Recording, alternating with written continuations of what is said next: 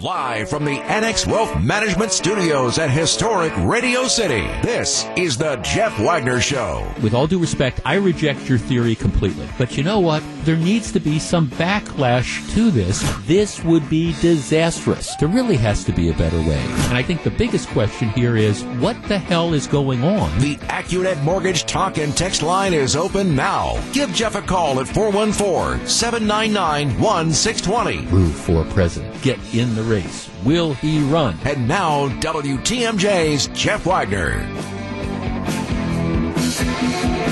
Good afternoon, Wisconsin. Welcome to the show. We talked about this yesterday, and I guess my only surprise is maybe somebody should have come to this conclusion beforehand. Over the weekend, Trump National, which is the old Doral golf course, they play lots of big PGA tournaments there in Miami. Well, apparently this weekend, it was supposed to be the site of something, I don't know, it was a golf outing sponsored by something called Shadow Cabaret, which is a Miami strip club. And, of course, Trump National is owned by the Trump Corporation. And the idea behind this particular tournament is that there would be dancers/strippers who would serve as caddies. And the VIP golfers could bid on them, and then they would play golf. And then afterwards, everybody would leave the Trump property, and they'd go back to this strip joint. And there would be a tasteful, what was the phrase? A tasteful burlesque show that would include nudity. Okay. Now, I understand everybody's, over 18 and over 21 and whatever, but you want to talk about something where the optics are bad. And here you have President Trump that constantly is being attacked for his position on women, and you've got all that Access Hollywood stuff that's still out there. And I understand that President Trump wasn't going to attend, but having his golf course, and there's a million golf courses in South Florida that could do this, having the Trump properties host this particular outing, especially given that the president's problems with the stripper Stormy Daniels happened after a golf outing somewhere, you would think that, I don't know, somebody in the Trump organization would think, strip joints, strippers as caddies, golf, probably best to pass on this business. And they didn't. And then what happened is the Washington Post found out and it became a story. Well, the update on that is, I don't know, it's not going to be held at his property anymore. Trump's company canceled strip club-sponsored golf tournament at his Florida resort after the Washington Post dropped the dime on this. They decided, okay, what would be that phrase? It's a cliche, but it's true. The optics are bad. I think that could possibly be it. So that's if you were looking to play golf and buy a stripper/caddy, you're going to have to do it somewhere else this weekend if you happen to be in South Florida. All right, let's get started. Our number is 414-799-1620. That is the AccuNet Mortgage talk and text line. I hope this defense does not work, because if it does, it's going to be open season on police officers. All week, there's been the trial of a guy named Jordan Frick, who murdered Milwaukee police officer Matthew Rittner. The prosecution is going to be wrapping up its testimony, presentation of evidence sometime early afternoon would be my guess. The defense will then have an opportunity to put on evidence. I would be stunned if the defendant testifies. I don't think you're going to see him get anywhere near the witness stand. I don't know if there's going to be much defense. My guess is this case is going to have closing arguments and go to the jury by tomorrow. That would be just my guess on the timetable for this. But what's interesting about this case is the facts really aren't at issue. Let us review the bidding. This is a situation where the Milwaukee Police Department, they get what is called a no-knock search warrant to go over to Jordan Frick's upstairs apartment. It's like there's an apartment for the first floor, there's an apartment on the second floor. His is on the second floor. They get the search warrant allows them to look for guns and drugs. The evidence is, and the informant says, that there's drugs being sold out of the place, marijuana is being sold out of the place, and and guns. And the thing that's outlined is that, Frick and his partner have been buying these illegal guns, and then they sell them to people who can't legally own guns. So that's the whole premise. So the authorities get a no-knock search warrant. A no-knock search warrant allows them to simply go through the door as they are announcing their presence. Other search warrants, what you have to do is you have to say, police, open up, and you have to give them a time to open up. When you're dealing with guns or drugs, there is an exigency. There's an emergency because people can destroy drugs or people can get the guns and they can be prepared to shoot it out. So the authorities had this no-knock search warrant. So the tactical unit goes over, and I'll tell you what happens in just a minute, and then we're going to open up the phone lines and get your reactions. Stick around. Welcome back to Jeff Wagner on WTMJ. Okay, so the police go over to this Jordan Frick's house. He's living in the upstairs of like a 2-story apartment. They have the SWAT team that's there. They go in through the back door. They take a battering ram, bang down the back door. They're now yelling, police, police, search warrant. They run up the back stairs. They get to the back door of his second-floor apartment, which opens into the kitchen. They are then using this battering ram to bang down the kitchen door. It takes a couple hits to get this down. In the meantime, again, the police are yelling, police, search warrant, etc., things like that. By the way, it's 9 o'clock in the morning, so we're not talking about this in the middle of the night. All of a sudden, Jordan Frick, who has an AK-47, he's standing in the kitchen. He fires through the door. He's in the kitchen. He fires through the opening in the door and hits Milwaukee police officer Matthew Rittner, and he apparently hits him in a place that he's not protected. That shot kills him. Now, we have an idea as to what's going on inside the Frick apartment because his girlfriend testified yesterday. She says that they'd gone to bed about 3 o'clock in the morning, and about 9 o'clock in the morning they wake up hearing loud noises like banging and yelling. She says she gets out of bed, goes to the kitchen, where she said Frick was already standing with a gun, one of several he kept in the apartment, including a shotgun that pretty much lived on a coffee table in the living room amongst video game controllers. Got all these video game controllers, and of course you've got your shotgun. The girlfriend says the AK-47 that Frick used to shoot the officer typically hung from the headboard of his bed or sat atop a safe that served as a nightstand. Okay, so the guy's got a shotgun in the living room. He's got an AK-47 across the headboard. This is according to the girlfriend, he kept other guns in a safe, she said. She then testified she wasn't too concerned as her 7-year-old son frequently spent the night at the apartment with her. Let me let that one just linger in the air for a moment. I don't want to distract from where we're going, but okay, here you have this woman who is staying, at least on occasion, at the apartment with this guy, with her 7-year-old son. There's a shotgun that's routinely on the table amidst the video game controllers.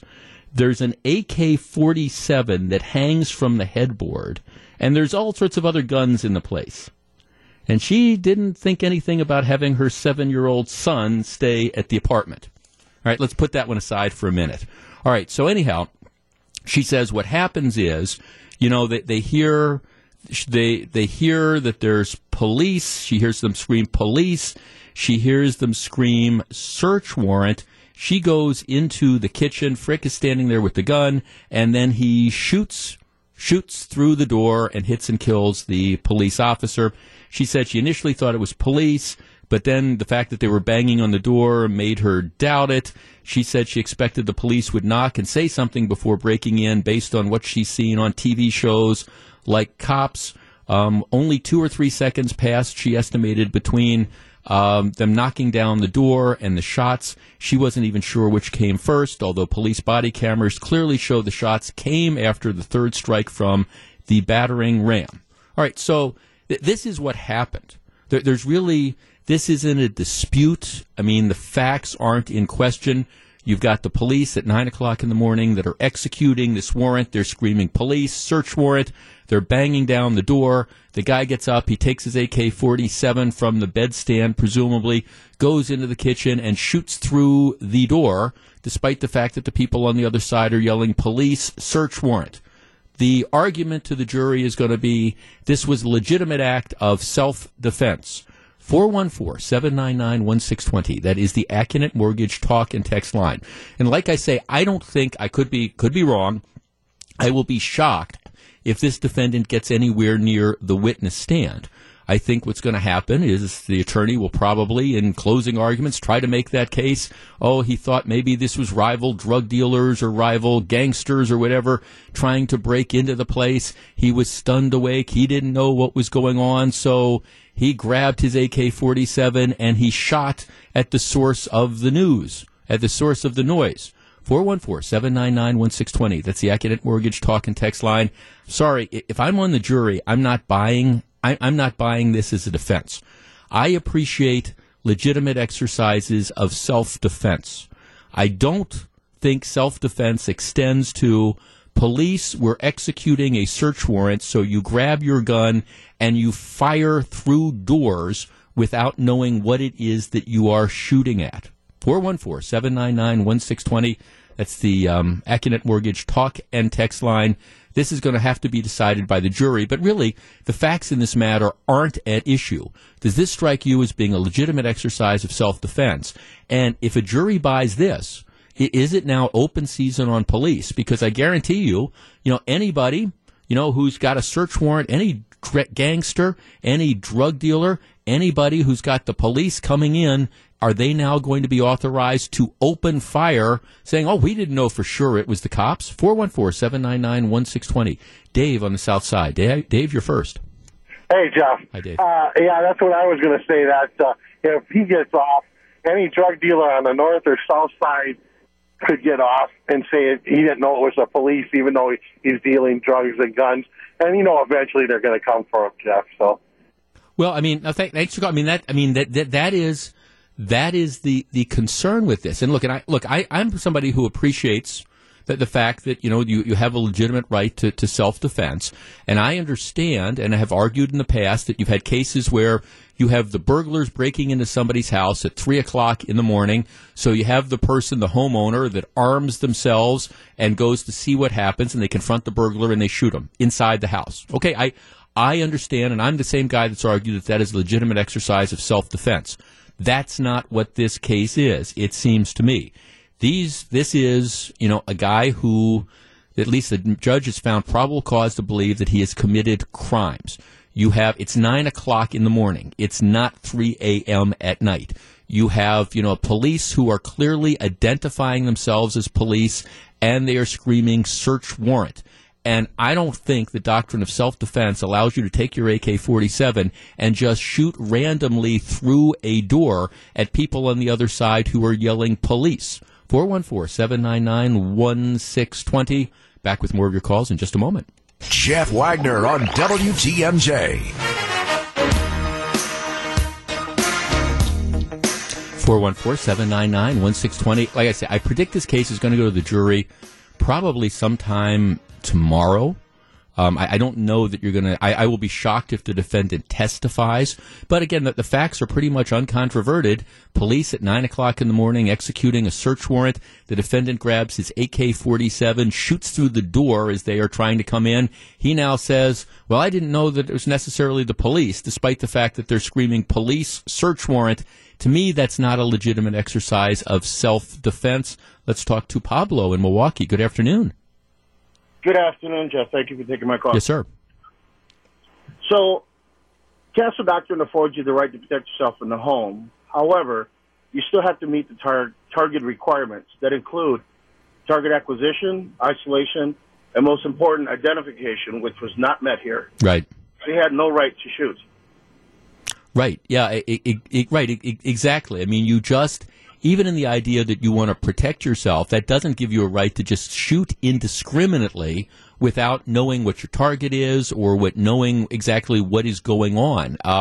To me, this was a guy, I don't know what was going through his mind, but it doesn't matter. The result is he fired that gun, he killed a police officer, and I think he needs to be held accountable for it.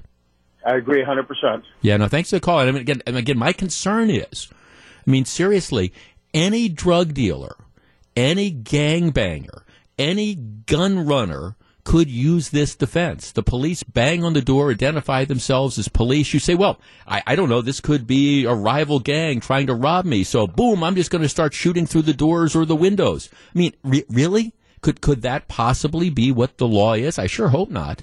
Mark in Sheboygan. Mark, you're on WTMJ. Good afternoon.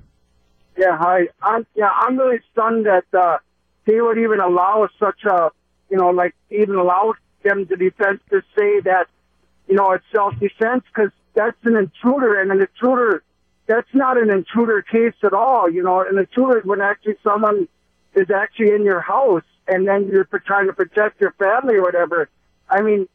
He's shooting through a door. The police identified themselves clearly from what the report was said, and how can they even have a motion or whatever they do, a statute law that would allow him even to go self-defense?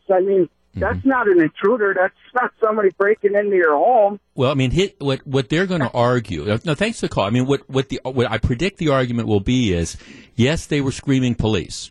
Yes, they said search warrant, but he didn't necessarily believe them. This could be, members of some gang that's trying to do this. He didn't believe that was necessarily the case. 9 o'clock in the morning, so he's just firing indiscriminately. See, I don't think you have a right to do that. Change the facts a little. All right, maybe you change the facts a lot, and maybe you can contrive some way where that, theoretically you could get self-defense. But the facts of this case, I think, are pretty clear. You have somebody grabs his AK-47 and decides that, I don't know, he's going to shoot through the door. And in this particular case, by doing that, he kills a Milwaukee police officer. The jury's going to be the one that ultimately decides this. But candidly, I don't think this is even close. Back for more. Here's WTMJ's Jeff Wagner.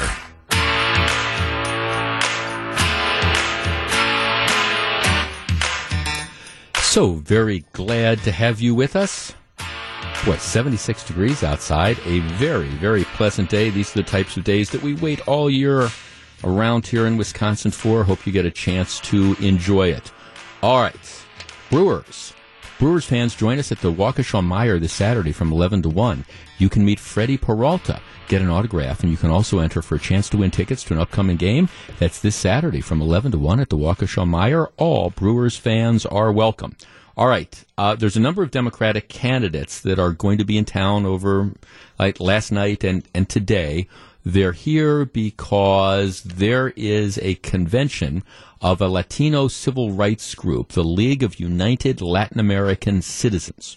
Okay, and so they're having this convention. It's down at Potawatomi, and you're going to have a number of the Democratic candidates, not all, but several, who are going to be addressing them on issues of concern to that group, namely, immigration, open borders, things of the like.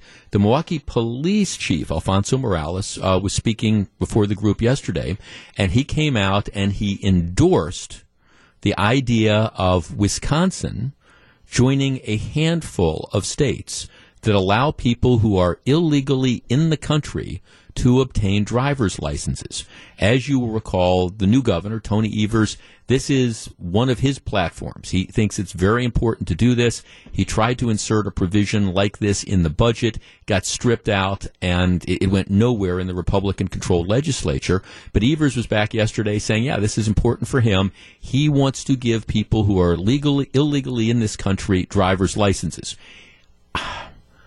I don't think it's a good idea. 414-799-1620. Now, here's the argument that gets made in favor of this. The argument is, yes, you have these people that are in the country illegally. They don't care whether or not they can legally obtain driver's licenses because they're going to drive anyways. They need to drive to work to get to their jobs. They need to drive their kids to school. They need to drive to the bowling alleys. They need to drive to, wherever. They need to drive.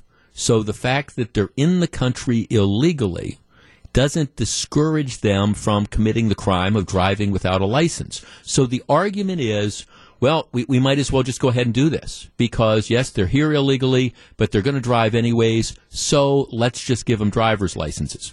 And if you would say, well, why would you do that? The argument is, well, okay, maybe it would reduce reckless driving because you're in this country illegally, you're driving, the police try to pull you over, you know you don't have a driver's license, so that gives you, this is the argument, that gives you more incentive to flee. I'm going to take off because I don't want to get caught driving without a license. So, boom, I'm more likely to flee. The argument is by sanctioning this, what you have is you might encourage people to not flee the police, not run red lights, but rather simply pull over when the police pull them over because they're going to have a driver's license. And in many communities, keep in mind, the police are directed not to cooperate with immigration, so it won't matter if you're here illegally. If your presence is here illegally, they're not going to dime you out. They're not going to turn you in for that. So that's essentially the argument. People do it anyways. We should just normalize it, endorse it. 414-799-1620. That is the Acunet Mortgage talk and text line. I hate to go back to the idea of what part of illegal don't we understand, but because it's somewhat of a cliche. But seriously, what part of illegal do we not understand? Now, if you want to figure out immigration reform and figure out a way for the, X million people that are in this country illegally and have put down roots, if you want to figure out a way for them to stay in some sort of path to permanent residency, I don't have a problem with that. I don't. And it's unfortunate that one of the things of the last couple of years is Congress couldn't get together on some sort of meaningful reform of the immigration laws. Having said that, I think, it's still illegal to be in this country, if you don't have a green card or whatever. And to have the government essentially sanction your presence by giving you a driver's license, I think pretty much makes a mockery of the entire system. And for what it's worth, I don't believe it's going to reduce reckless driving one whit. I don't believe that that's going to be the case. I am also extremely concerned with the idea that once you get that driver's license, okay, that's a proof of identity that, again, I think you would be able to use, and I understand some people say, oh, no, that's not going to happen. You would be able then to use for other things, perhaps voting, perhaps setting up other things that would further establish you in this country when you're not legally allowed to be here. If you want to deal with this issue, the first thing to do is figure out, how we have to change the immigration laws, and then everything flows. Until you do that, I don't think we should be giving driver's licenses to people who are here illegally. 414-799-1620. Sam in McHenry. Sam, you're on WTMJ.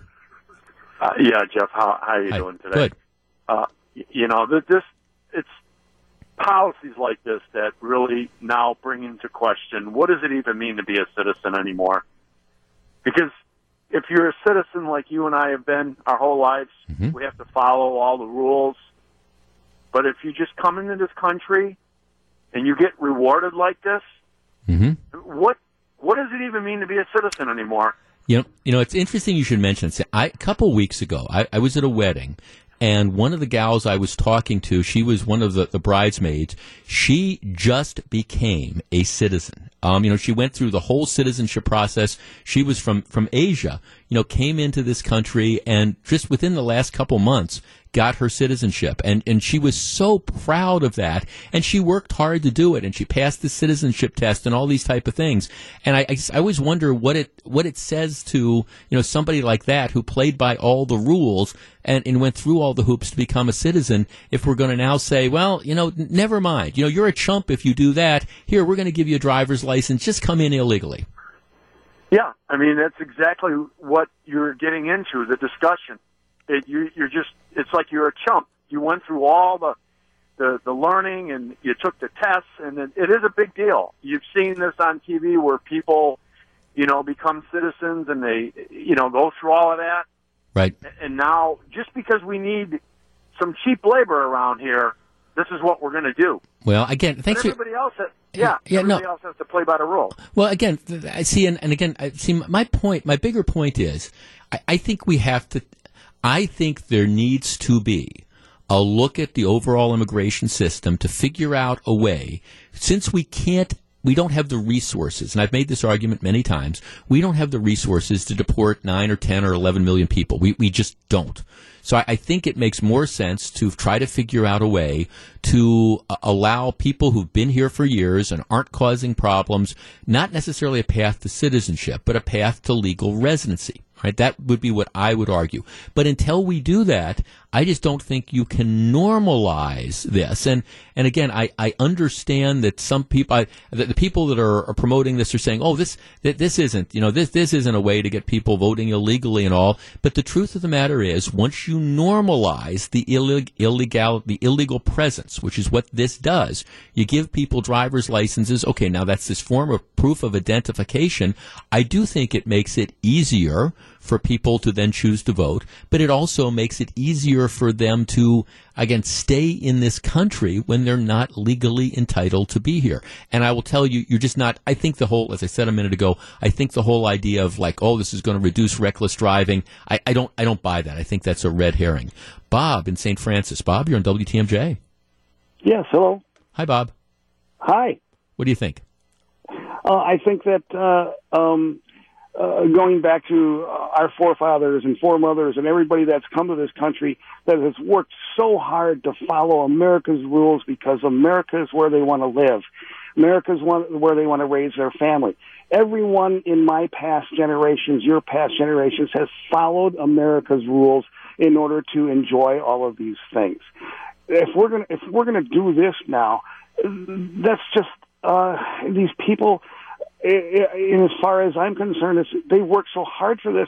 Why is this going to be easier now? This country is still a great country. It's the greatest country on earth.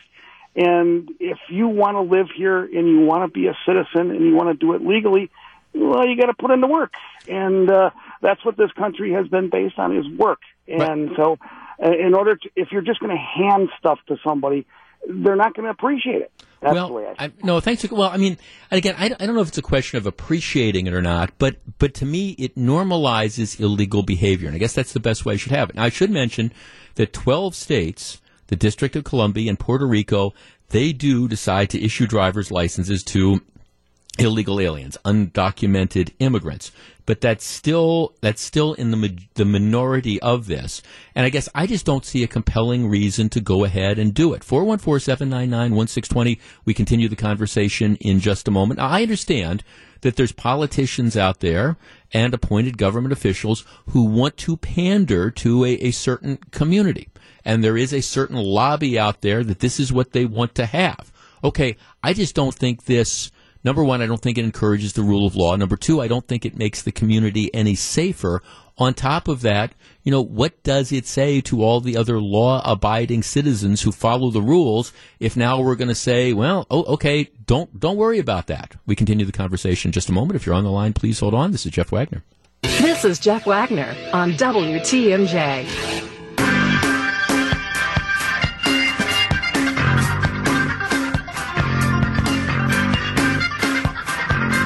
So very glad to have you with us. Ramon in Elkhorn. Hi, Ramon. It's Raymond. Raymond. Okay, got it. Raymond in Elkhorn. I would just like to say that if you give them the driver's licenses, wouldn't that ultimately document them in the country as being illegal aliens? Well, or unregistered? You raise a very interesting point, Raymond. If we were to do this and allow somebody who is illegally in this country to get a driver's license, do you think then we should be able to share that information with, like, customs and say, hey, here's these 50 people in Madison. They have driver's licenses. This is their address. And by the way, they're here illegally. If we do this, would it be only fair to share that information with authorities? Well, I think it would, because ultimately, isn't the Department of Motor Vehicles part of the government? I would think so, too. I guarantee you, though, that, I agree. No, thanks for the call. But you have to understand, that's not going to happen. See, anything that would allow somebody in this country illegally to get a driver's license, there's going to be policies that come with it that say, okay, well, you can't share this because if you share this with customs and then they take enforcement action on this, well, then nobody's going to want to sign up for it, which is, of course, the dirty catch-22 of this whole thing. Right. I mean, yeah, if you want to have somebody, if you want to have somebody who is illegally in this country getting a driver's license, all right, you want to get me on board with it? All right, fine. That information, then including their immigrant status, then immediately becomes a public record available for everybody, including customs and immigration. All right. Now, if you want to go that way, maybe we can talk about it. But I will tell you, nobody pushing this idea wants that. And the idea is, no, we're not going to ask, we're not going to tell, and we're certainly not going to cooperate with immigration. Let's talk to Ron in Fond du Lac. Hi, Ron. You're on WTMJ. Hi, thanks for having me on. Sure. My concern is that if legislation were passed to allow illegal aliens to get a driver's license in Wisconsin, I think it would be like a huge magnet to attract illegal immigrants or aliens from other states. They'd say, well, we can go to Wisconsin and get a driver's license. Yeah, and once we get the driver's license, that's this form of identification, and we can use that for all sorts of other things. Because, I mean, think about how many things that you sign up for. It's your driver's license, which is what you use to prove who you are.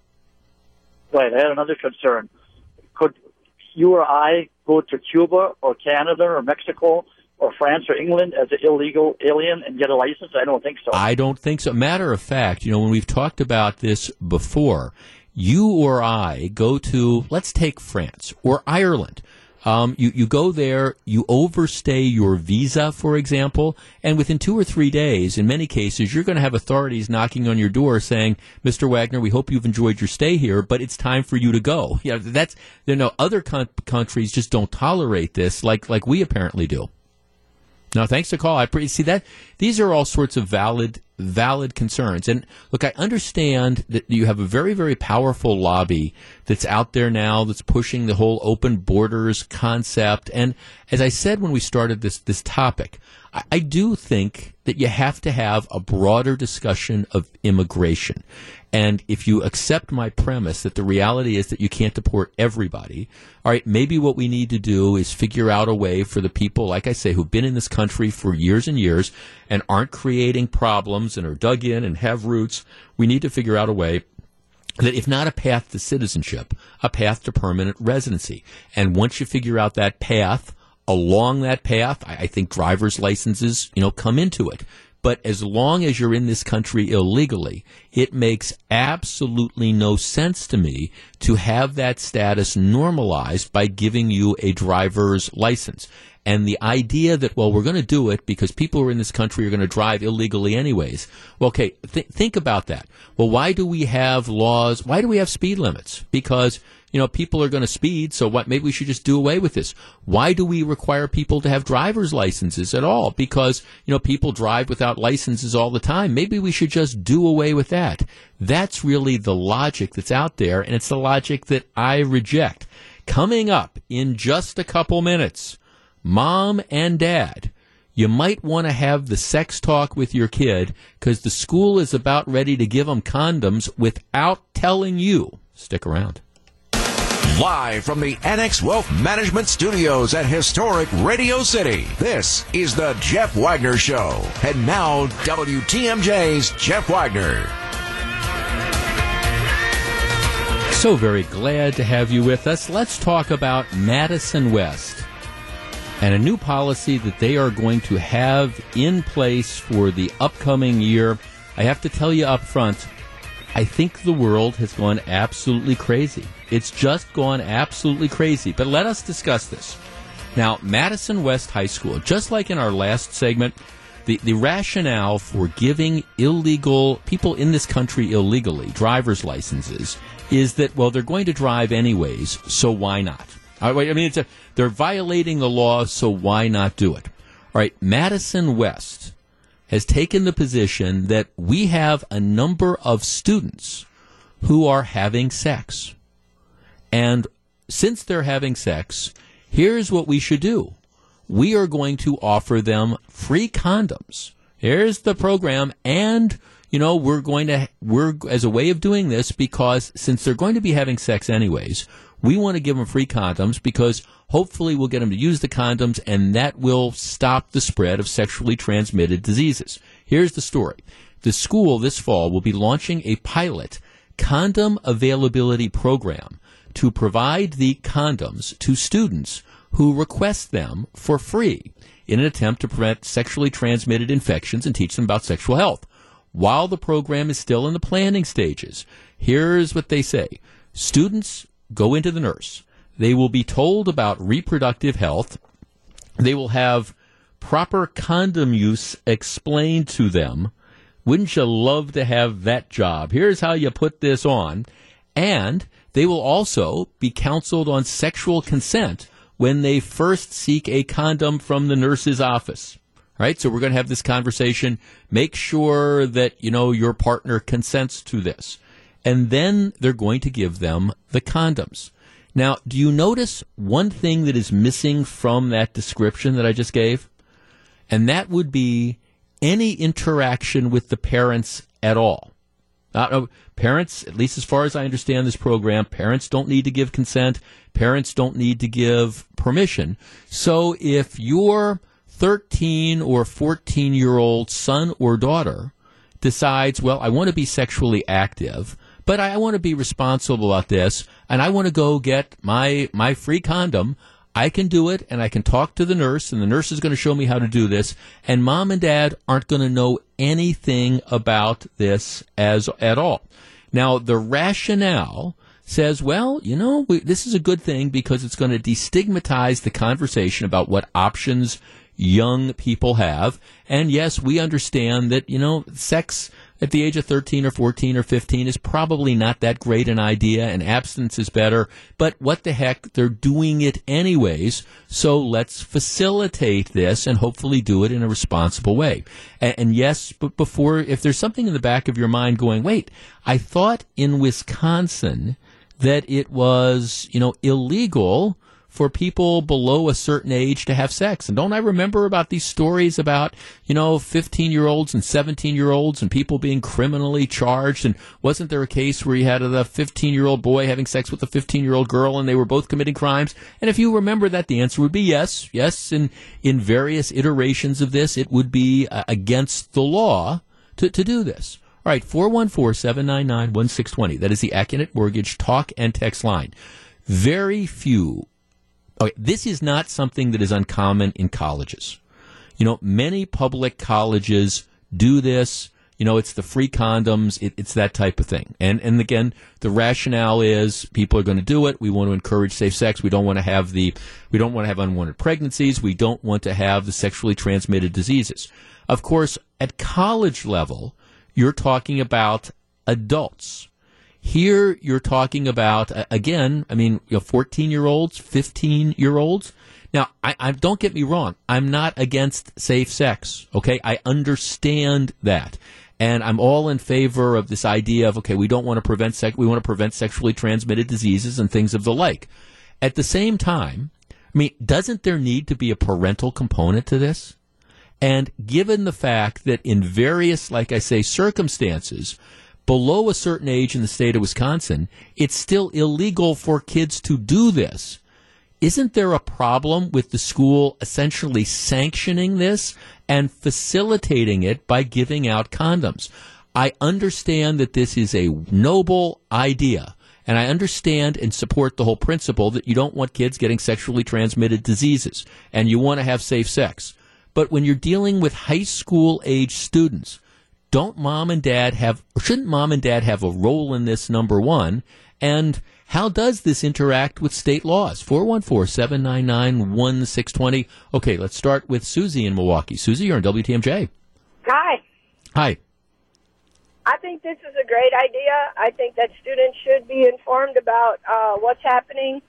The average age of kids starting sexual intercourse is gone down between 11 and 12 years old now, and the students don't know anything about anything. The parents are not giving them the information, so they're going to do it whether they have the information or not. Well, see, I'm not against let's be clear here. I'm not against the information. This isn't a rail about sex ed. This is they're giving them the condoms and they're not telling the parents. Right. Is that different? No, because the students are going to have sex and not tell the parents anyway, so they might as well have a safe way, a somewhat safe way to have sex, because students should know also that condoms are not 100% foolproof against birth, pregnancy, or STIs or STDs, sexually transmitted diseases. And if somebody's telling them that, they think it's the cure-all for everything, even if they go out and buy their own, and it's not. Do you think we should, let me ask you this, Susie. We currently have laws in this state that say, okay, for example, it's unlawful for a 17-year-old to have sex with a 15-year-old. Since the kids are doing this anyway, should we just forget about those laws? Well, I'm not sure about the law. I know the law is there, and if anybody under the age of 18, I also know that law is very rarely enforced unless there is some strict parent or some different type of activity going on that also has to do with it, as far as it being as far as somebody actually following through with the law. So I don't know what they should do with the law. I'm not in the justice system, but I am in the education system, and I do know that students need to have this information and have correct information and know what they're doing before they're doing it, not after they're doing it. Well, Susie, we're talking in some respects about two different things. I don't have an objection to the information. You know, if you want to have classes where, you know, people preach, now candidly, I would think, especially given the state of the law, and I mean, I would think, you know, abstinence would be, you know, your first priority, but okay, maybe I'm old-fashioned in that regard. So, okay, let's say I don't have any problems about, you know, giving people education. That's not my beef. I think it's different. It's one thing to educate people and to talk about sexually transmitted diseases and all that. It's another thing when a 14-year-old girl, without her parents' consent, comes into a nurse and says, hey, I want a couple condoms. I've got a 17-year-old boyfriend, and, you know, I'm ready to go all the way with him. All right. At that point in time, I mean, don't mom and dad have a role in this? Don't mom and dad have a right to know about this? Is the school facilitating behavior that I think a lot of us would say isn't necessarily a positive sort of thing? Or, I mean, do we just simply say, like we did in the last segment, well, they're going to do it anyway, so why not make it easier? 414-799-1620. We continue the conversation in just a moment. If you're on the line, please hold on. Welcome back to Jeff Wagner on WTMJ. I mean, are you parents really okay with this? I mean, I'm trying to imagine this scenario. Your 14-year-old daughter wants to become sexually active, and so doesn't want to talk to you about it, doesn't want to talk to your husband about it, you know, doesn't want to talk to the wife about it. But she wants to become sexually active with her 17-year-old boyfriend. All right, she's decided that she wants to do this. So in Madison, she can now, because she's responsible, she can go in and the school district will give her a condom. Okay, and they won't tell you. They won't tell you, the mother or father, that they are doing this. Again, look, if this was a situation where there was some parental notification or parental consent to participate in the program, all right, then it might be a different dynamic. It might be a different conversation, but I don't think that's the case. Got a text here. Somebody says, are they providing the motel room? Well, I don't know. Maybe that's next. We're going to set up a couple classrooms at the end of, you know, the C hallway, and, you know, we'll put on some Barry White music and we'll see. I mean, 414-799-1620. And don't get me wrong. Again, I appreciate the whole concept of, you know, first of all, I'm old-fashioned. You know, maybe abstinence for minors is a better way to go. I understand that that's not the reality nowadays, but does that mean that you need to normalize it? And I'm not against sex education. I'm not. But this, to me, this providing condoms to 13 and 14-year-olds and 15-year-olds, to me, that's that's kind of like setting up the safe injection sites for heroin in San Francisco. We're going to do it anyways, so here, we might as well provide a safe place for people to shoot up. They're going to do it anyways, so here, let's give them condoms. And I guess if I were a parent and I found out that the school nurse was giving my kid condoms without me knowing about it, I would be mad as heck about that. 414-799-1620. That's the Acunet Mortgage, talk and text line. Is the school facilitating this? Let's talk to Matt in Oshkosh. Hi, Matt. Hey, Jeff. How you doing today? Good. What do you think? Hey, one of the big problems here is the parents. Is I have a child that's just coming a year left to go in high school, one coming in. And what I see is so many parents don't have these conversations with their children, and they're leaving their children all by themselves. Mm-hmm. They can take a health class during school that is usually a summer class nowadays. It's a couple weeks, and they don't really get nothing out of it. And the parents aren't doing their job and following up with their children, going, "Are you having sex? Are you sexually active? What's going on in your life?" And people aren't doing that, and so many kids are just getting left with trying to figure it out for themselves. Mm-hmm. At least there's a safe place for them to get it, and hopefully the nurse is having a real conversation with these kids and not just go, "Oh, here you go, have a wonderful day." If they're literally talking, using each of these touches with these kids to say, "Hey, 5-minute spiel on making sure the person is consent and all that stuff, and are you ready enough and all that kind of stuff." At least somebody's doing with it, because a lot of these kids, nobody's doing that with them.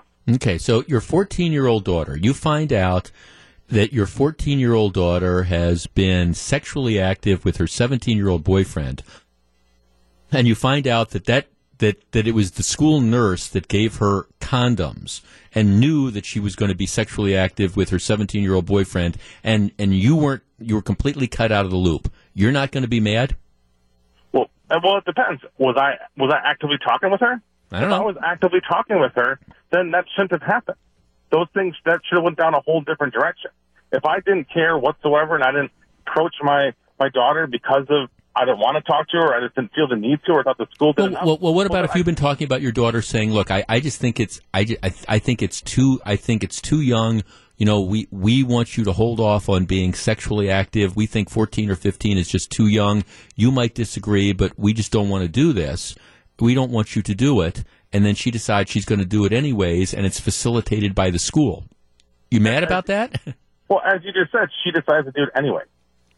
So if she decides to do it anyway, she can buy them at Walmart just as easy as she can get them at the school for free. So either way, that's going to happen. Yep. At least if she goes to Walmart, no one talks to her about it. If she goes to school, at least someone says, "Hey, are you sure you're ready? Okay. Are you being pressured?" Okay, thanks for the call. Well, I mean, but of course, the difference is now you have the public school that's doing this. I mean, if this is now the new standard, they're going to do it anyways. Is there no limitation on things? And I'm seriously, I mean, you have a law in Wisconsin that says it's against the law for people below certain ages to have intercourse. Okay, all right. So, or we're not going to pay attention to that law. Is there anything? I mean, should we simply say, okay, well, we know that the high school kids are going to, we know that they're going to be, a certain percentage are going to be injecting heroin. So, we're concerned about needles. So, okay, here, your 15-year-old daughter wants to shoot up heroin. We're not going to tell you, here, we're going to give her clean needles to facilitate it. I mean, is this really where we are as a matter of good policy? And I do understand that 14-year-old girl can walk into the drugstore and can buy the condoms off the shelf. I think that, I don't know if there's an age limit for that or not, but, they can, I don't know if people are ID'd on those types of things. But at least in that case, it's not the school that is facilitating this. 414-799-1620. Let's talk to Mary in Waukesha. Mary, you're on WTMJ. Yeah, Jeff, I completely agree with you. I don't think that this is the school's responsibility. They shouldn't be getting involved in this in one manner at all. We have to sign something for our kids to even get an Advil or a Tylenol at our school. Yeah. Go to a school, we have to sign that. This public school wants to do this without telling a parent at all. I have a huge problem with this. I have a 17-year-old. I have a 20-year-old. We talk to them about this all the time. Yeah, you know what? I get it. They can go into Walmart. They could buy something. But the school, they should not be involved in this. Yeah, I guess and that's the thing. And then, what happens down the line? You're the mom or you're the dad, and maybe you've preached abstinence or whatever, and then you find out that your 14-year-old daughter has had sex with the 17-year-old boy, and the condom didn't work or they didn't use it right, and now she's pregnant and stuff, and that the school nurse essentially facilitated this. If I'm that mom or dad, I'm disappointed and I'm mad as heck at my daughter, but I'm also saying to the school nurse, you knew or you should have known that my 14-year-old daughter was going to be having sex with the 17-year-old, and you gave them condoms and didn't tell me? If I was a dad, I'd be mad. I'd be disappointed in my kid, but I'd be livid. I would be livid, more so, again, because there is a legal responsibility here also.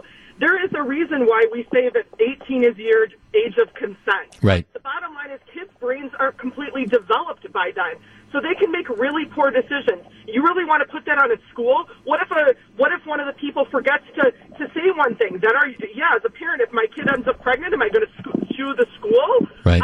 I have no patience for this. This is absolutely ridiculous. I can't believe a public school is even thinking about doing that. Well, no, thanks to God. They're not just thinking about it; they're doing it. And look, and I understand intellectually the reasons that you're concerned about the sexually transmitted disease rate. You're concerned about unwanted pregnancies. All those are noble concerns, and I'm not anti-education. I'm not anti-education, but this isn't just education. This is that next step, which to me is facilitating conduct, which in many cases is still against the law in the state of Wisconsin. Let's take a quick break. This is Jeff Wagner. You're listening to Jeff Wagner on WTMJ. Now, in fairness, West High School in Madison, they perhaps have a bigger problem with with premarital sex and sexually transmitted diseases than elsewhere. Let's see, the Public Health Madison-Dane County for the school district. The number of instances of sexually transmitted infections at West High School increased from about 40 in 2015 to 90 in 2017. The district, now this is also a staggering number, said 60% of West High School respondents to this 2018 survey. So it's 60% of the people, the high school kids who responded, 60% said they had had voluntary sexual intercourse at least once, compared to 35% of students at all Dane County high schools. All right, I understand people. Okay, Eric Bilstead, 60% at this one high school of the kids that responded said that they were sexually active. Does that strike you as a large number? It does. It does. Yeah. I mean, I understand that.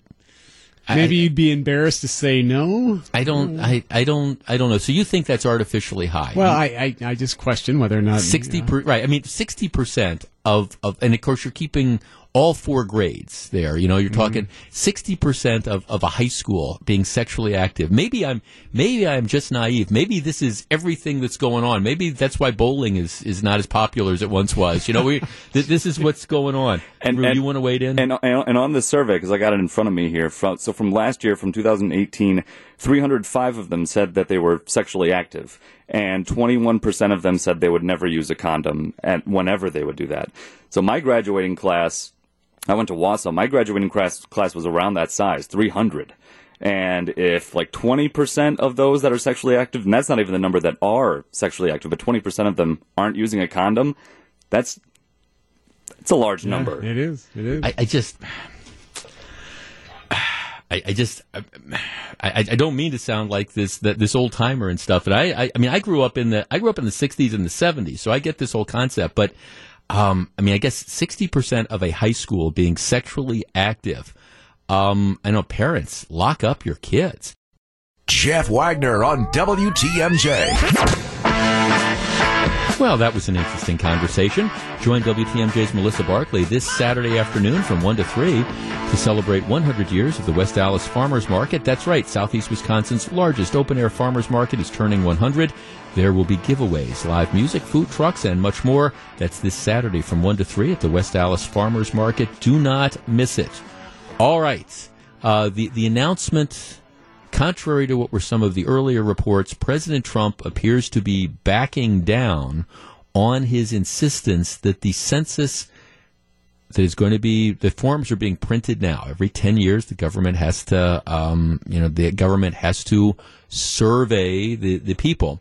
The president is backing down on his insistence that a question be asked as to whether or not people are actually citizens. I'm glad the president is backing down on this. Now, hear me out. Hear me out. I don't think there's a reason that the census shouldn't ask about citizenship. I don't. And the census used to do that in one form or another, because the reason they take a census is the principal reason is to decide, where people live for voting purposes. That's really the purpose, because in the United States, we divvy up congressional districts, and we divvy up state congressional districts, and we divvy up state assembly districts and state senate districts. It's based on population. Wisconsin used to have 9 congressional seats. Well, we lost population, and now we have 8. So every 10 years, there's always going to be a movement. Maybe in one census, the population of the city of Milwaukee is 800,000. Well, okay, 10 years later, maybe it's down to 700,000. Well, that might mean that, Milwaukee doesn't get as many representatives as it had before. And you need the census to find that out.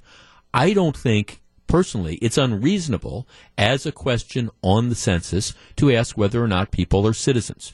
Now, the argument against this is if you ask if they're citizens, well, what you're going to do is you're going to scare them off. People won't answer, they won't fill out the census forms because they're afraid that information, then somehow the census takers are going to turn that information over to Customs, and Customs going to come and they're going to look and they're going to find the people that said they were not citizens, and they're going to catch them and deport them.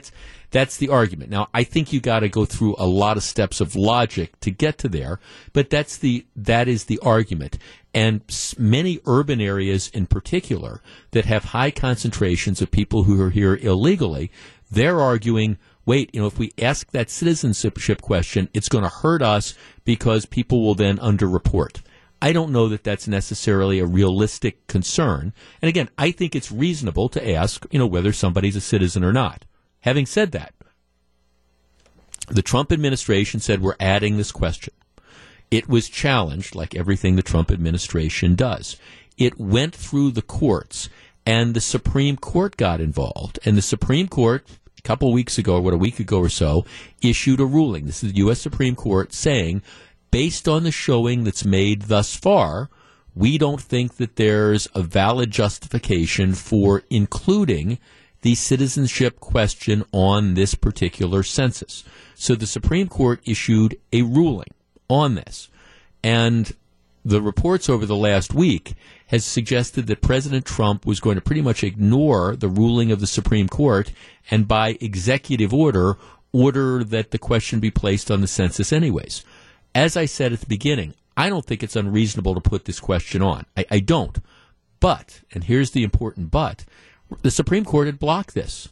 And I think as somebody, and I said this when President Obama was president, and I say this when President Trump is president, there is this thing called the rule of law.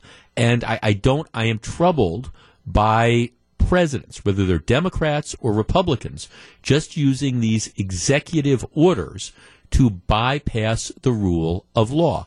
I was troubled when President Trump did this to circumvent Congress, to, just order money to build a wall. It has nothing to do with whether or not the wall should be built. It is the process that's there. And I think, sometimes you have to put your partisan hat aside and say, okay, even if we like the guy that's trying to do it or the gal that's trying to do it, what happens 3 years down the line when it's a different president and they start to use executive actions to do something that we don't like? What if a President Elizabeth Warren says, well, remember when President Trump said there was a border crisis and he said to hell with Congress, he's going to spend this money anyways to build the wall? Well, what about when President Elizabeth Warren says, well, I think there's a gun crisis that's here, and I'm going to use all this money I'm going to spend all this federal money to confiscate guns or something like that. And I just use that as an example. You've got to be really careful. So while I don't have a problem with the citizenship question, at least at this point, the Supreme Court had said no. And I think President Trump would have been wrong were he to have just said, and I think he would have potentially created a constitutional crisis if he had simply said, I don't give a rat's rump about what the Supreme Court says. I'm going to put this on anyways. Now, my understanding in the early reports are he's working on trying to find another way that the question could be asked, maybe outside of the census. All right, that's a whole different thing. I mean, the Supreme Court didn't say you can't do that, and my guess is he has all sorts of executive authority to do separate surveys or things like that within his power. My only concern was I didn't want to see this president or any president just simply say, well, I'm going to ignore the order of the Supreme Court because I'm the president. We are a country of laws. We have 3 separate branches, the executive, the judicial, and the legislative, and they all work together.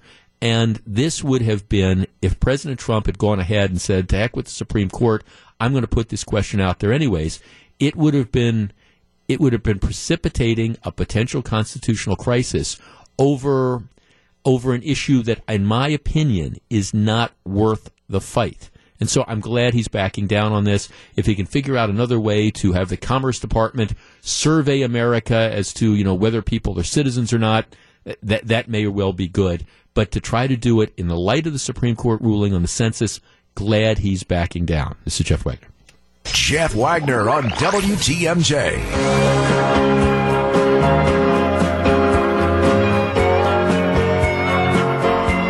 So very glad to have you with us. I think there needs to be a statute of limitations on trying to collect old debts. Let me explain. A big story in the Chicago Tribune today, and we all know Illinois is broke, right? Illinois is just a fiscal mess. What a number of counties in Illinois have been doing over the last couple years is they have been hiring collection agencies to go out and try to collect old debts. Right? Follow me? I'm okay with this so far. You haven't paid a fine or something. They're out to collect. And the deals they cut is the collection agencies, they only get paid if they get money in. That's the deal. Apparently in Illinois, they can add like a 30% collection fee on top of it. So if you've got a $100 ticket that you haven't paid, they can go after you for $130, and the collection agency gets its $30. That's how the collections agencies get paid. All right, so this is fine. But here's what's been going on. The Chicago Tribune has a fascinating story. A number of people who are getting calls from collection agencies are for debts that were supposedly incurred 30 and 40 years ago. Yes, you heard me right. 30 and 40 years ago. For example, there's a story. When Melanie Little received a call with an Illinois area code, she answered, thinking it might be someone from her childhood in southern Illinois. Instead, it was a collection agency calling about an unpaid traffic ticket in Jefferson County from 1983, when she was around 14 years old. She says, I wouldn't have been legally able to drive. And she is one of many, many former Illinois residents or current residents who are getting these calls, oftentimes repeatedly, from collection agencies who are hired in counties in the state to collect unpaid tickets, many of which 70s, 80s, etc., in an effort to try to generate money. There's another one. There's this one company, Credit Collection Partners. They collect debts for 40 of the state's 102 counties. Somebody said they were getting all these nasty phone calls saying you owed $154.88. And they send a note to the Department of Consumer Affection saying, well, first, the name on this thing is misspelled. Secondly, the offense date was 26 years ago. I would have been 15 years old. The complaint is criminal trespass to land. I don't think I could forget such a thing. In another one of the cases, this guy says they're trying to collect like $250 that they say are a fine I had from the early 90s for fishing without a license. He said, first of all, I don't ever remember getting any of these tickets like this. And, I've always had fishing licenses. But I don't have records going back to the 1990s to prove that I got a fishing license. How can I prove this? 414-799-1620. That is the Acunet Mortgage talk and text line. I am all in favor of people having to pay their legitimate debts. Don't get me wrong. I think that's fair. I do think, though, when it comes to, I think, debtors in general, but particularly these government agencies, there needs to be some sort of reasonable statute of limitations. I mean, look, I keep decent records.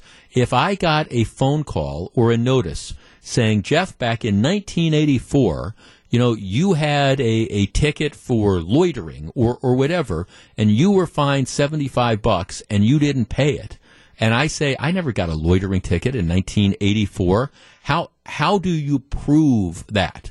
And should you be subjected to that? At some point in time, I think if you haven't been able to collect a debt, I think you got to just let it go. And I don't think it's fair to be turning these things over to collection agents and trying to track down people from 30 or 40 years ago for things that, number one, might not be right, but number two, are so old that you're never going to be able to prove it. And even if they did pay it, they're not going to be able to prove it. 414-799-1620. How would you feel about getting a call from a collection agency saying, you had a traffic ticket in 1983, we want you to pay up? We discuss in just a moment. This is Jeff Wagner. Live from the Annex Wealth Management Studios at historic Radio City, this is the Jeff Wagner Show. And now, here's WTMJ's Jeff Wagner. So Eric Bilstead, do you know who Jim Bouton is or was? Jim Bouton? No. Before your time. I won't even ask you. Jim Bouton, you know who he is? You can say no. You don't. You're shaking your head. Okay, well, Jim Bouton, he passed away at the age of 80 yesterday. Jim Bouton wrote the book Ball Four. And if you have ever, I don't even know if it's still in print, but, all right, the first real kind of tell-all book about sports was Instant Replay that Jerry Kramer wrote with Dick Schaap, and it was about the 1967 season with the Green Bay Packers. And he kept a diary and he wrote it. Jim Bouton was a baseball player for most of his career was the New York Yankees. He started in like 60 or 61. So this was some of those really good Yankee teams, Roger Maris, Mickey Mantle, and all that. And he pitched for the Yankees until like 66 and 67. And they had a rough patch there. And then his arm, he started having arm problems. And then he went to the Houston Astros. He pitched for the Seattle Pilots that 1969 before they became the Brewers. But the thing that made Bouton famous is this Ball Four was a no-holds-barred account of what it was like to be a baseball player. And he became a pariah. It was a bestseller, but he became a pariah because this was back in the day where everybody just idolized these baseball players and stuff. And he'd write about like what happened on the road, like all these Yankees. They were as many women as they could find. They're all cheating on their wives. He talked about Mickey Mantle, who was this icon, and he'd write all these stories about what a jerk Mickey Mantle was to kids who were like asking for autographs, and what an awful person Roger Maris was, and so he wrote all these things, and it really was this kind of tell-all about how it just blew the lid off of baseball. And he became a pariah because all his teammates got hacked off because their wives got hacked off. I mean, they're reading this book and they're finding out, the 1963 team, they're moving to Kansas City and they've all got all these women in the hotel rooms. Okay, so the wives didn't like that, and baseball didn't like it because it made them all look bad. But he was kind of this rebel, and he always kind of describes himself as at the beginning, like as a rookie, he was this sort of like quirky, guy that's there to shake it up, and then he quickly just became kind of like the angry veteran, because he was doing all this stuff. But he never really went on to any great deal of success. But he passed away at the age of 80 yesterday.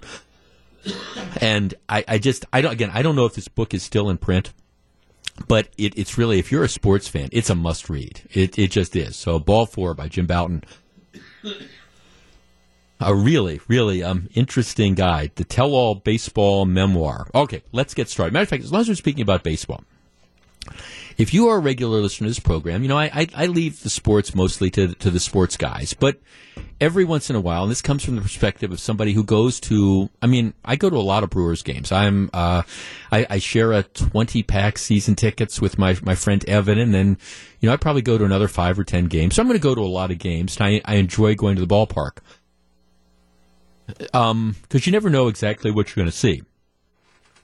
One of the things that is frustrating to me is a lot of the bad calls that are made. It's kind of a frustrating thing, particularly with balls and strikes. And I understand being an umpire isn't necessarily easy, but I think it's important to be able to get stuff right. And I guess if technology exists to let you get something right, I don't know why we don't use it, which is where this story comes in.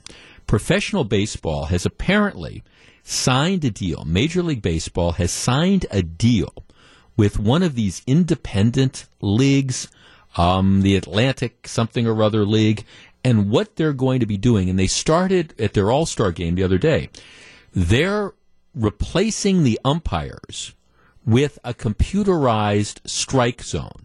In other words, the umpire behind home plate is no longer going to be calling balls and strikes. There's still an umpire behind home plate because you need somebody to rule on check swings, and you need somebody to rule on plays at the plate and things like that. But it's all computerized. And the umpire has like a pair of AirPods on, and what happens is the pitch comes in, and he's signaled as to whether it's a ball or a strike, and then he makes that call. The umpire is also there to correct like obvious flaws. For example, if the ball hits the ground and then bounces and it's in the strike zone, the computer doesn't know that it's hit the ground. So the umpire would say, okay, that would be a ball. But otherwise, the calls are made by the computer. And they're starting to try this out. The experience that they found was that the computer is pretty much right. They weren't finding any sort of obvious errors. And one of the things they found was that it kind of expanded the strike zone. It gave the high strike that lots of umpires don't give. But the idea is this takes the unpredictability out of the game. All right. As a baseball fan, 414-799-1620. That is the Accunet Mortgage talk and text line.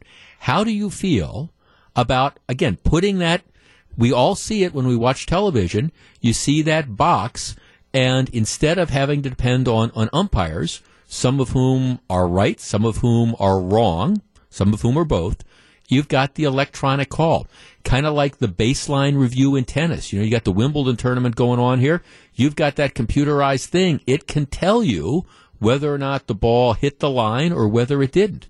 All right, 414-799-1620. You still need a body behind the plate to, make some of the weird to deal with some of the weird situations and check swings and things like that. But how do you feel about using the technology? Is this something that benefits the game? 414-799-1620. That is the Accunet Mortgage talk and text line. I think it's going to be an interesting conversation. I have no problem with this. And I guess maybe this just comes from years of watching umpires get it wrong a lot behind home plate. And I guess my feeling is if the technology exists to get it right, and you can implement it, why not? Now, I don't think this is ready to roll out, tomorrow in every major league ballpark. And I think you got to figure this out. You got to look at what some of the bugs are. But at least in theory, I don't have an issue with it. What do you think? 414-799-1620. We discuss in a moment. If you're on the line, please hold on. This is Jeff Wagner. You're listening to Jeff Wagner on WTMJ. So glad to have you with us. Brewers fans, join us at the Waukesha Mire this Saturday from 11 a.m. to 1 p.m. You can meet Freddie Peralta, get an autograph, and you can also enter for a chance to win tickets to an upcoming game. That's this Saturday from 11 to 1 at the Waukesha Mire. All Brewers fans are welcome. All right, for baseball fans out there, the other night at a minor league all-star game, for the first time, what they did is they used a computer, digital computer, to call balls and strikes. And you know what? It went on without a hitch. You still have the umpire back there, but the computer signals him. He signals whether it's a ball or a strike. Is this the wave of the future? Let's start with Bob in Sheboygan. Hi, Bob. Hi, thanks for talking to me. Sure. Now, in theory, I think this is a great idea, but today's hitters are so good. If they don't change that strike zone on a daily basis, these hitters are going to zone in on it. It'll become slow pitch softball because, if they don't have to swing at a outside pitch a little bit now and then, slow pitch softball. And if they want high scoring, that's what they'll get. Well, but isn't the strike zone supposed to be the strike zone? I mean, it's supposed to be, letters to the knees or whatever it is. I mean, isn't it supposed to be the same from hitter to hitter? Yes, but it's never been that way. But if the computer makes it so that it's the same, I'm telling you, these hitters are good enough. They'll make it full pitch softball. If it don't change, they'll have the ability to change the zone from day to day if they want to. Right. But they'll have to do that. Well, I mean, thanks. I mean, see, now I guess we're kind of talking about two things. I think the strike zone should be expanded. I think it should be wider. I just these ideas of like this narrow strike zone and, so that I think it really slows down the game. But I guess this really has to do with the accuracy of the game. And as somebody who watches lots of games on TV and listens to games on the radio and goes to games, I mean, I just see this variance. And I guess I just see that there's a lot of bad calls. Maybe because it's just too hard to do anymore. I guess I don't understand why, if you've got the technology and you can employ it and you can do it in a fashion that doesn't delay the game, I don't see why you wouldn't take advantage of that. You're starting, and this isn't even like it's instant replay. I'm not saying you should be able to argue balls and strikes or anything. It's just let the computer call it. Now, you have to be able to assure that, the bugs are all worked out of this. And so that's why you're not going to see it in the major leagues tomorrow. But in theory, do you have a problem? Pat in Mugwanago. Pat, you're on WTMJ.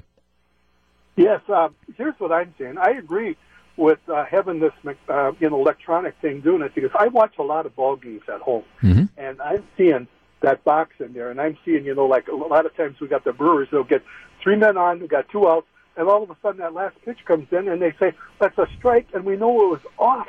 Right. And we should have had another opportunity to have another thing, and we could have got a run in. But I'm seeing that, and some of the attitudes of these home playing umpires, I go, oh, wow. Yeah. I can't believe what I'm seeing. He calls it, today he's calling it low. The next day he's calling it high. I mean, you hear it all the time from the announcers, even, on the TV from our announcers. Well, you have some catchers that are better at framing pitches. That's so that they can take a ball and make it look like a strike and essentially fool the umpire. I guess I'm a big fan of getting it right. And I believe me, I understand you don't want to slow up the game, but I don't think this doesn't slow up the game. The way this works is you've got this guy behind there, he's got the ear buds on, and the computer right away tells him it's a ball. So you call it a ball or you call it a strike. Yeah, you're right. And then the only thing we need right now is we need some pitchers, and I'm trying to draft some pitchers for us. Well, there. Good. Thanks for going. Good luck with that. 414-799-1620. Let's talk to Russell in Lake Geneva. Hi, Russell. You're on WTMJ. Hi, Jeff. I was really against it, but you might have talked me into it. Okay. Well, give me the argument against it. All right. Well, it's Billy Martin, it's Earl Weaver, it's Tony La Russa. I really enjoyed, seeing. You like to have that manager run out and turn his hat upside backwards and then start kicking dirt on the umpire and stuff like that, huh? I like that. Yeah. and the one thing that I think it really was, and it would eliminate is the catchers are really getting good at framing pitches, and that's what you just alluded just a little while ago, and that is I don't know why umps can't see that, But, you do see that more and more every year. Yeah. But, the human element thing, I don't know. I just kind of old-fashioned, I guess. Well, but of course that went out. Then you should be arguing. Then you should be arguing about instant replay. The whole thing that like the challenges and stuff. Because that's pretty much taken all those arguments about he was out, he was safe at second base or whatever. Replay's kind of taken that all out of the game. Do you not like that? Do you not like that we have replay now? I guess I do like that, but I just think the computer-generated ball and strike calls. I think that just takes everything out of it. The human element. It's just a little too much for me. Okay, well, I'll talk to you after the Brewers lose a game on a walk-off on a strike that was there. But I understand. I mean, look, and I understand. I grew up. I know those guys you're talking about, the Billy Martins and the Earl Weavers of the world. And I mean, I grew up. You just love some of these great baseball fights, and the old style guys. I guess I'm just. We want it right, and there's so much fan interest, and there's so much money involved, and these games are so important to people, and you've got all this stuff. My thinking and my argument would be, if you can get it right, don't you want to get it right? And to the point he was making, sometimes I understand that in a game something might seem inconsequential, but how many times have you seen that deal where it's 2 balls, 2 strikes, and the ump misses the call, and it should have been strike 3, and instead he calls it a ball, and then, so the guy instead of striking out, he gets another chance, and then the guy walks, and the next guy comes up and hits a 2-run home run, and your team loses. And you could say, okay, well, that's just kind of the rub of the green, that's what happens. But I guess my only point would be, it doesn't have to happen if the technology is available, and you're sure that it's going to work. Roger in Bristol. Roger, you're on WTMJ. Good afternoon. Good afternoon, Jeff. I agree with you 100%. You see strikes being called that are 6 inches offside with the umpire's face, even with it. They say that as long as they're consistent. So that's bold because they're consistently bad. Yeah, you're right. Right, yeah, they're consistent. Okay, so they're constantly calling pitches that are 6 inches off the plate strikes. No, I mean, if it's a strike, it's a strike. If it's a ball, It's a ball, right? Yeah, do the job right, and I agree with the fact that we have the technology. Let it be done right. Unfortunately, with the union, the umpires union, I don't think I'll see it in my lifetime. Yeah, I don't know. See, now the interesting thing here is the way they're implementing it.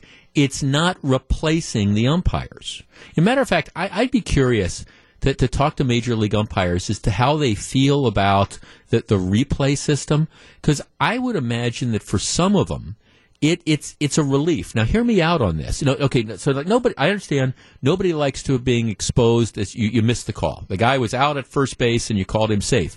Okay, at least here with replay, there's a chance to get it right. So, I mean, imagine that situation again where, okay, the two teams fighting for the playoffs. The game really makes a big deal. A few years ago, before replay, umpire blows a call at first base, the winning run scores. Okay, now at least they can go back and they can say, okay, well, the guy really was out, that run shouldn't score it. So the umpire, okay, yes, they got it wrong, and yeah, they look bad because they missed the call, but at least now they don't have to live with the fact that for the rest of their life, they cost this one team getting into the playoffs. It was a chance to get it right.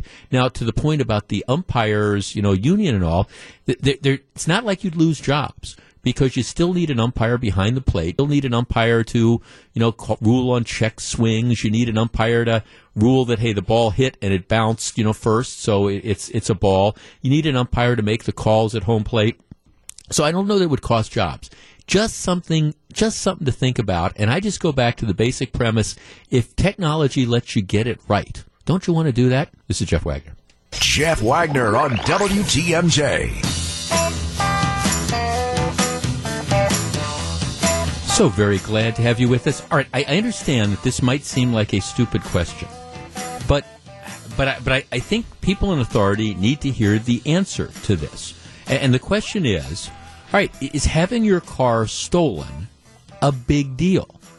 And the reason I ask this is because, the people that are responsible for making sure that our cars aren't stolen don't seem to, at least the way they behave, don't seem to think that it is that big a deal. And I was looking at a story in the Journal Sentinel the other day. Okay, Shorewood. Now, and look, long story short, what's happening is you are having criminals from the city of Milwaukee who are now spreading out to the suburbs. And the number one crime is car theft. So they're stealing people's cars. And unfortunately, people, the suburbs, even some of the suburbs that we consider nice, they're not safe anymore because you've got Milwaukee criminals that are spreading in there. And so if you used to be able to, like, for example, leave your car unlocked, you can't do that anymore. That's just the reality. And if you're even thinking about leaving your keys in your car, well, don't do that because it's an invitation to rip it off. So here's the deal. Shorewood, okay, just last month, they had 13 stolen cars, vehicle entries, typically unlocked cars, but also on July 3rd, they had apparently 7 car windows were smashed. So people, went in, smashed the car windows, and then got in. The cars were stolen. Cars stolen from a driveway. Again, it's unlocked. In some cases, police have pursued the car thieves, and, what they find is it's 15 and 16-year-old kids from Milwaukee that are coming out and stealing cars. Whitefish Bay police received roughly 10 reports of stolen cars, unlocked vehicle entries last month. Again, it's largely cars that are stolen from the driveways. 2 14-year-old boys arrested for another car theft, which occurred, again, from a block of Lake Drive. Fox Point police receiving about 10 reports of unlocked vehicle entries in the last month. Additionally, the windows of 2 locked vehicles were smashed.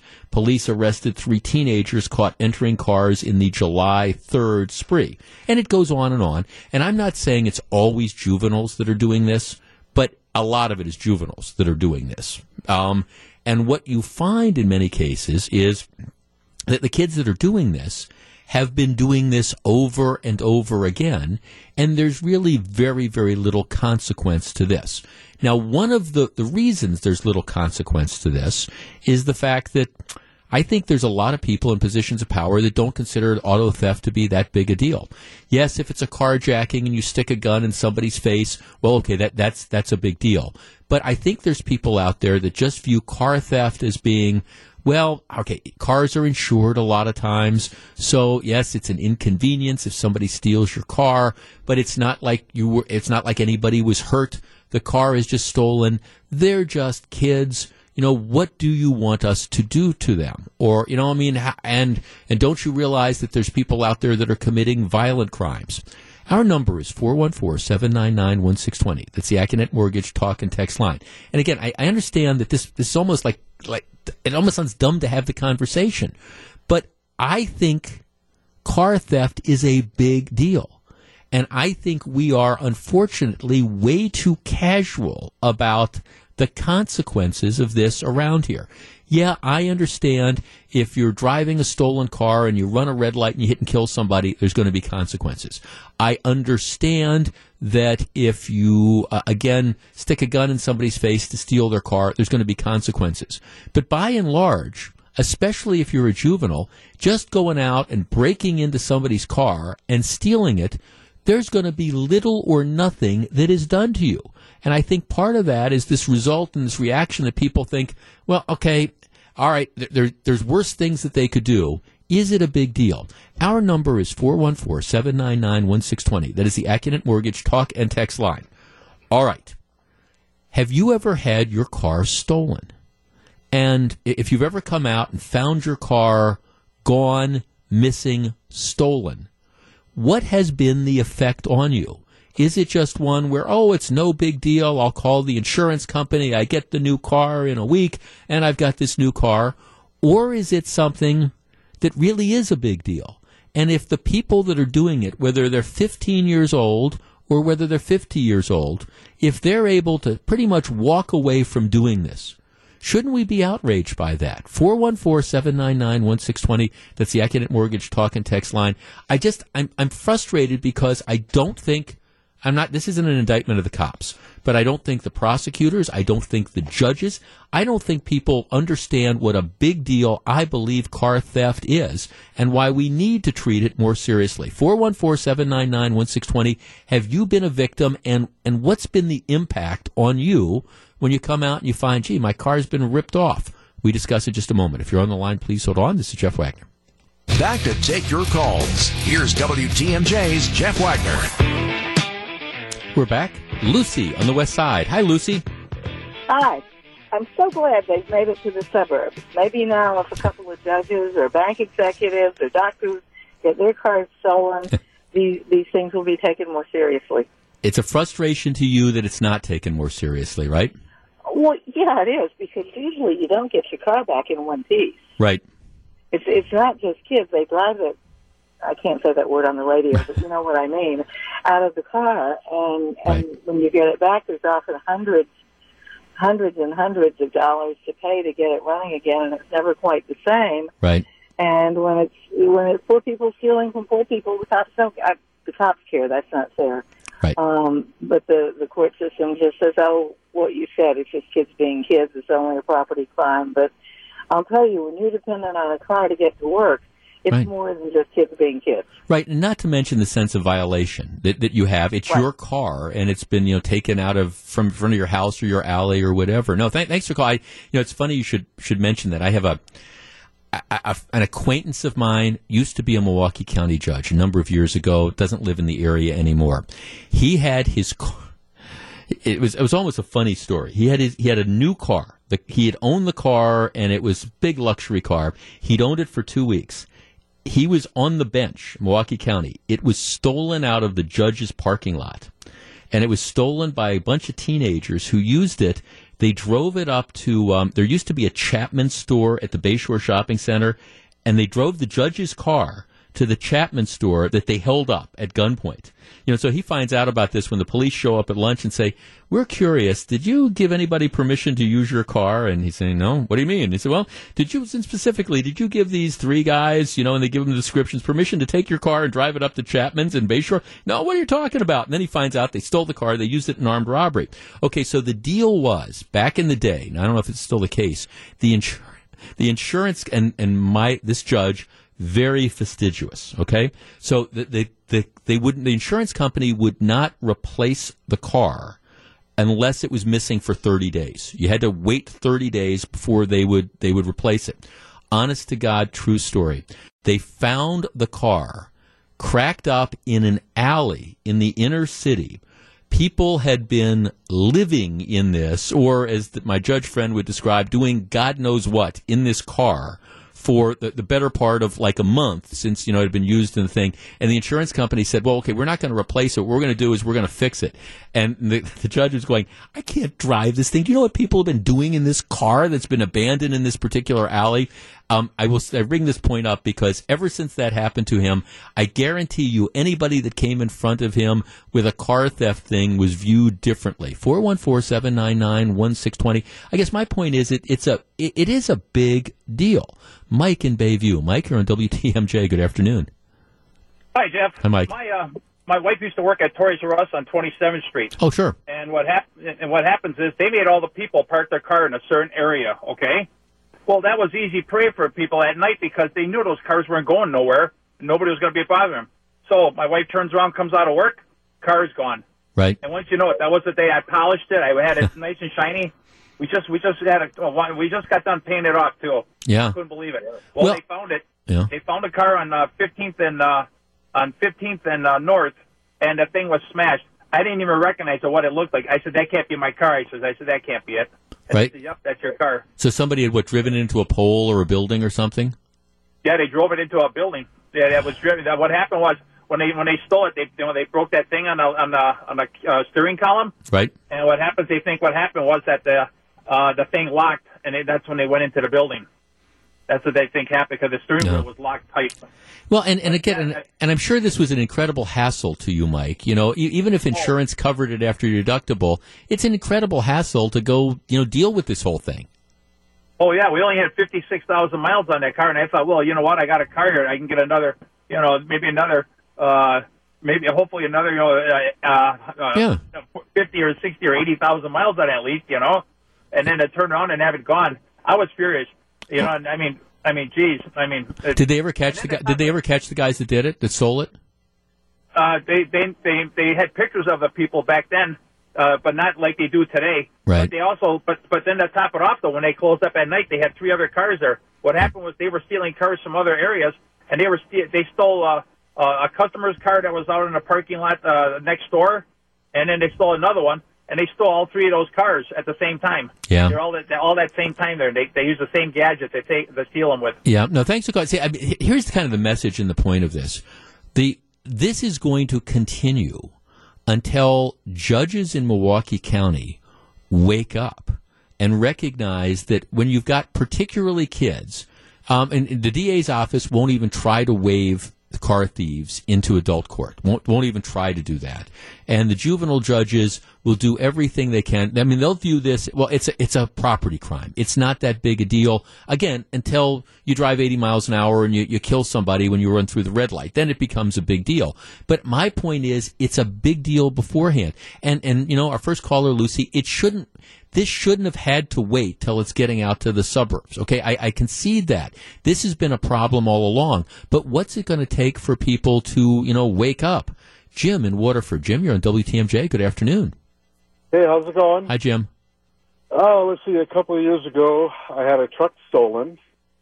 And the day before they found it wrapped around a telephone pole, it was parked. The guy who stole it parked it in a no parking zone, and the parking checker or the cop gave it a parking ticket and never ran it to see if it was stolen. Yeah, see, if they would have done that, I would have had my truck in good condition. Yeah, and see, that's infuriating to me too. And I've heard other stories like that, and I understand they're trying to take steps to prevent it. But you're right. There should be something, and there should be a way for people to communicate. And when a parking checker puts a license plate, did it have its license plate on it? Same license plate? The front fell off. Yeah, It but hit the pole. No, but license plate was still there. Yeah, no, so right, when they enter this license plate, they write it a ticket, there should be something that said, this is 2019. I mean, for goodness sakes, we've got robotic umpires. Thanks, we got umpires robots that can call balls and strikes, for goodness sakes. We put a man on the moon in 1969. Yes, we really did. I know there's some people out there that doesn't believe it happened, but it did. You would think in 2019, you could have this system where the car is in the system, reported as stolen, and you have for example, a parking checker who writes a ticket, on that computerized thing, and you would think that when the license plate comes back, the car is stolen, there would be all sorts of bells and whistles going off saying, hey, this is a stolen car. You'd think. But part of the problem is, again, car theft isn't a priority around here. It's just not. And this is an indictment of the police. They've got all sorts of things to do. But I think, we need to have a wake-up call. And maybe it's just the car theft coming to the suburbs that gets my attention. And the truth is, even if you live in nice neighborhoods around here, you can't leave your cars unlocked in their driveways anymore. You can't do it. You can't leave your keys, in the cars. You probably, I don't know what you do if you don't have a garage, because part of the problem is if you've got a garage door opener in your car, you have some of these people that break in, steal that garage door opener, then, they potentially have access to your house. It's a mess, but we need to get more serious about it. This is Jeff Wagner.